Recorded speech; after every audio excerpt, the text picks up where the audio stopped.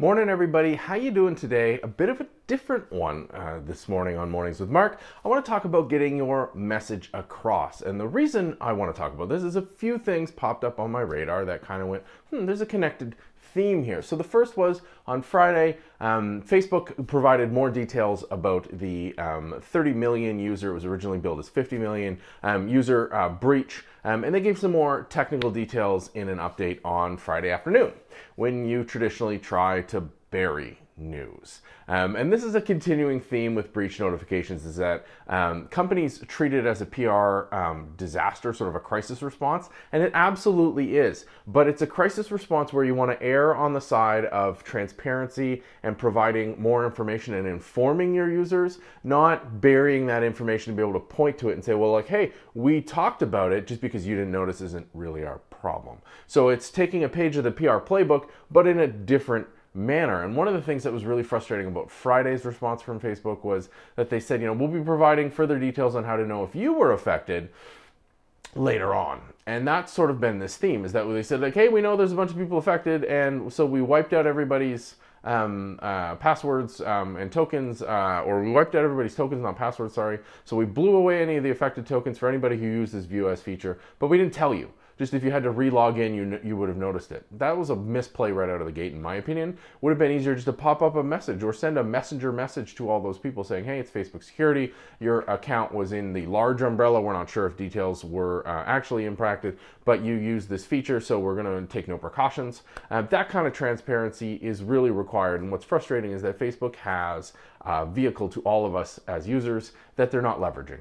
And that's really frustrating. So that got me thinking. I did a little bit of press. I tweeted out a link to an article that I was interviewed for NBC. But another thing that popped up, and this is totally random and weird, but I think it's appropriate, was that I saw a video on YouTube from Steve Dotto. Now, Steve Dotto is a legendary Canadian technology personality. He's hosted a show, Dotto Tech, for years, a bunch of radio stuff. Check out his website, dottotech.com, Steve Dotto. He's now pushing more into YouTube, more as a self-driven entrepreneur, because he's always been his own sort of content production. But right now he's trying to help, as always, people understand technology better. And he's focusing a lot on baby boomers, which are his generation. He's even got more gray than I do. And he's trying to help them understand this new world we're living in. And I thought that was a really interesting thing. And the reason why this comes back to communicating and getting your message across was that last week Steve attended a video summit around YouTube ostensibly, and a bunch of other video platforms, but of course communicating like we are right now through video. And he came out with a video talking about podcasting. It was totally random, right? He went to a video conference and comes back talking about podcasting. But his point, and I'll link to his video below in the description, was that his target audience, which is baby boomers, is far more comfortable in a podcasting format online because it's far closer to something they already know, which is radio. So embedding that on a website, making it easier for people to consume his content, may increase his readership, and he's willing to do an experiment. Now, how does this all tie back together to security and privacy?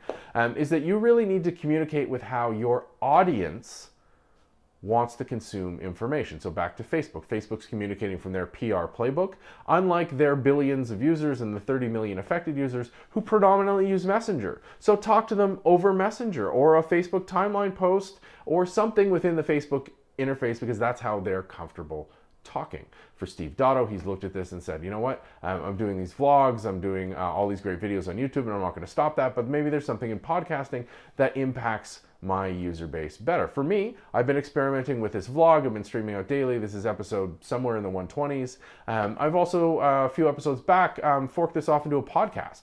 So for those of you, and that's getting great viewership now. So for those of you that want to listen to this on a podcast, you can get Mornings with Mark on Spotify, on Google, on Apple. Through your normal podcasting venue, just search for Mornings with Mark, and there it is. And that's seeing a nice uptick in listenership, in audience growth. And here on YouTube, we're seeing great growth in audience. Facebook is okay. Twitch, which is an experiment that I'm streaming out on, is getting okay as well. But Twitter continues to be strong for the vlog.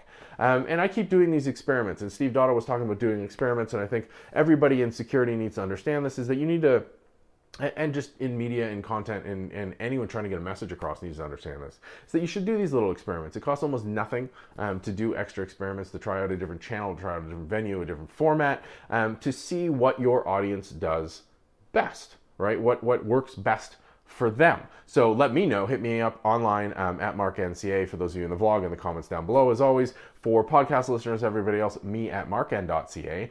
What medium, what format works best for you? I'm really interested in hearing it because, as always, this is an audience-driven show. But for those of you who are running a security team, who are working in security, who are worried about privacy, all that kind of stuff, think about when you're trying to get your message across, are you doing it in a medium that's working for you or that works for your intended audience? And I think the number one mistake that people make is that they try to do it in a medium that works for them, not their audience. Quick other tangent as well, as we're leading up to AWS reInvent, it had me thinking, because I'm working on my talk material, that's another perfect example of where people think about themselves and not the audience, is talks. Give a talk in a way, in a method that your audience is going to resonate with, that they are going to enjoy, they are going to appreciate, even if it makes you uncomfortable, because the talks and communication in any format are not about you, they're about the people you're trying to communicate with. So I hope you have a fantastic day. Let's continue this conversation online, in person if you see me at an event in the next couple of weeks. As always, have a wonderful, wonderful day, and I will see you on the show tomorrow.